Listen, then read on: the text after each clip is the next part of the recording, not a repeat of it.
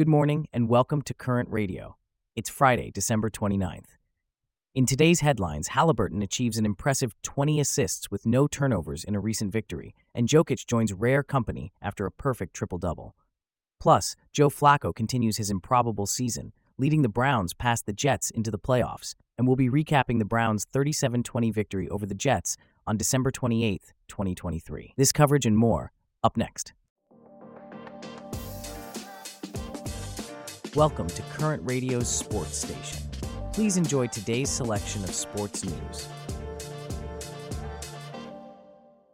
In a stunning display of skill and precision, Indiana Pacers guard Tyrese Haliburton scored 21 points and dished out a career-high 20 assists without committing a turnover. This led Indiana to a 120-104 victory over the Chicago Bulls, making Haliburton only the second player in NBA history to achieve such a feat. Helena, can you give us some insight into this remarkable performance? Absolutely, Stephen. This is a significant achievement, especially considering that Haliburton has been struggling with turnovers recently. He's the first player to reach at least 15 assists without a turnover in 4 games this season, the most by any player since turnovers were first tracked in the 1977-78 season. It's a testament to his skill and focus. And it's worth noting that Haliburton's performance was crucial in the fourth quarter when the Bulls rallied and took the lead. Can you walk us through that? Certainly. The Bulls managed to lead 93-90 after trailing by as many as 25 points. But Haliburton stepped up, delivering a pass that led to a Buddy Hield three-pointer to tie the score. He then hit back-to-back three-pointers to put the Pacers ahead. He scored or assisted on Indiana's next 16 points, finishing with 8 points and 5 assists during the final period. His performance was instrumental in securing the Pacers' second straight win. And all this while he was dealing with a back injury. Helena, how did this factor into his performance? Well, Stephen, it wasn't clear whether Haliburton would even play because of his back injury. After shoot-around on Thursday morning, he spent most of the afternoon in the training room, but he refused to sit or lay down for the rest of the day, keeping himself busy by playing video games. Once he warmed up before the game, he felt much better and decided to play, surprising even Pacers coach Rick Carlisle. That's quite a testament to his dedication. Now let's talk about the Pacers as a team. They've had some struggles recently, haven't they? Yes, they have. Despite owning the number 1 offensive rating in the NBA, they rank number 28 in defensive rating. They've gone 4-6 since reaching the in-season tournament final in Las Vegas. However, Coach Carlisle challenged his team to improve defensively, and they seem to be responding. They held the Bulls to 104 points, matching their lowest opposing point total in a game this season. Haliburton himself has said that defense is going to make or break their season. It will be interesting to see how the Pacers continue to respond to this challenge and whether they can maintain their offensive prowess while improving their defense. Now, shifting our focus to the Denver Nuggets. Nikola Jokic had an impressive performance in their 142-105 win over the Memphis Grizzlies. He was flawless from the field and free throw line, finishing with 26 points, 14 rebounds, and 10 assists. Helena, can you give us more insight into Jokic's performance? Absolutely, Stephen. Jokic was 11 for 11 from the field, hit his only three-point try, and went 3 for 3 from the line.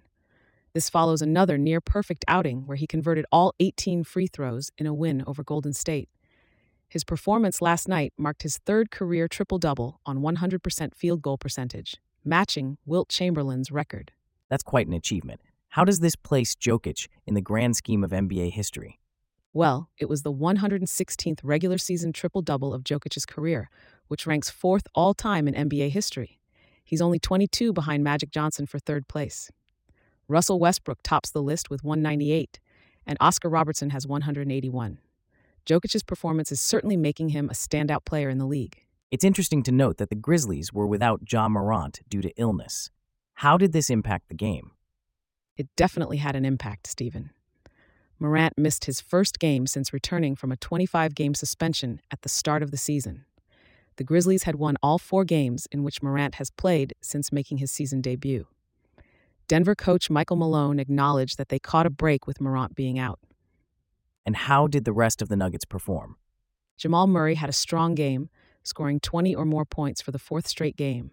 He finished with 23 points and 9 assists. Denver has now won a season-best 6 games in a row. As for the Grizzlies, Desmond Bane led with 23 points and Marcus Smart scored 17.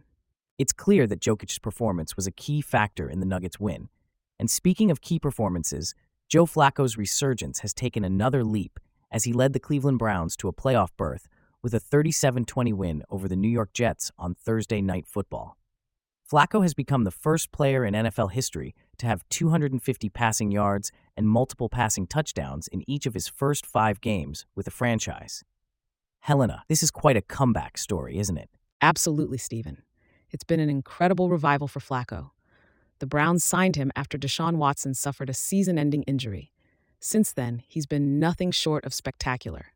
In the first half alone against the Jets, Flacco tossed 3 touchdowns and passed for 296 yards, the most in any half in his career. He's been instrumental in the Browns' 4-game winning streak. And it's not just Flacco who's been performing well. Tight end David Njoku seems to be playing the best ball of his career.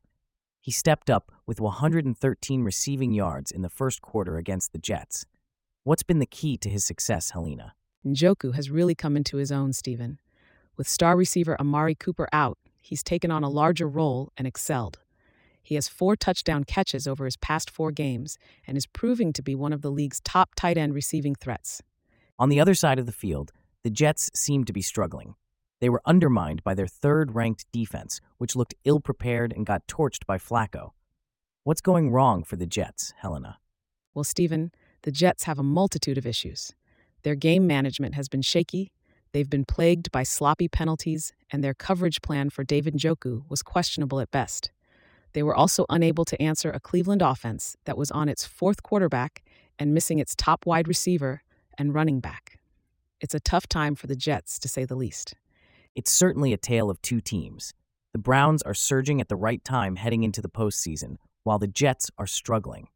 It will be interesting to see how both teams fare in their next games.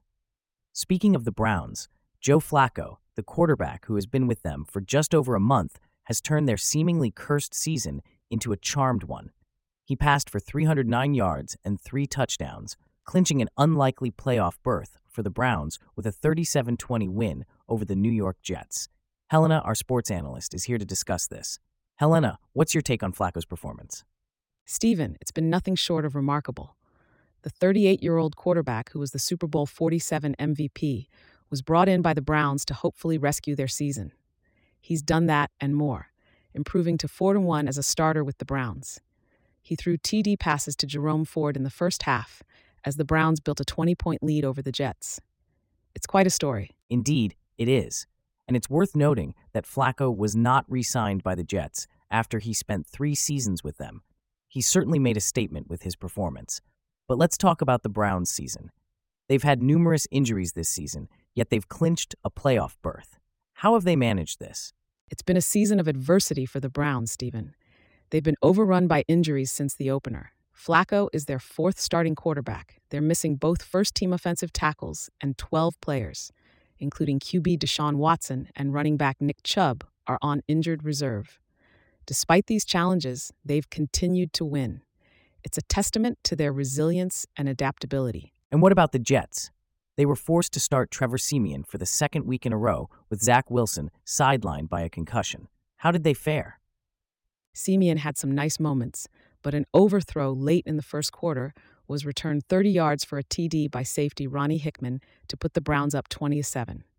The Jets allowed a season high in points and yards. They dug themselves too big a hole in the first half and couldn't recover. It's clear that Flacco's arrival has been a game changer for the Browns, and it will be interesting to see how far they can go in the playoffs. Thanks for your insights, Helena. All right, that wraps up our stories for today. Thanks for listening to Current Radio. We'll see you back here tomorrow.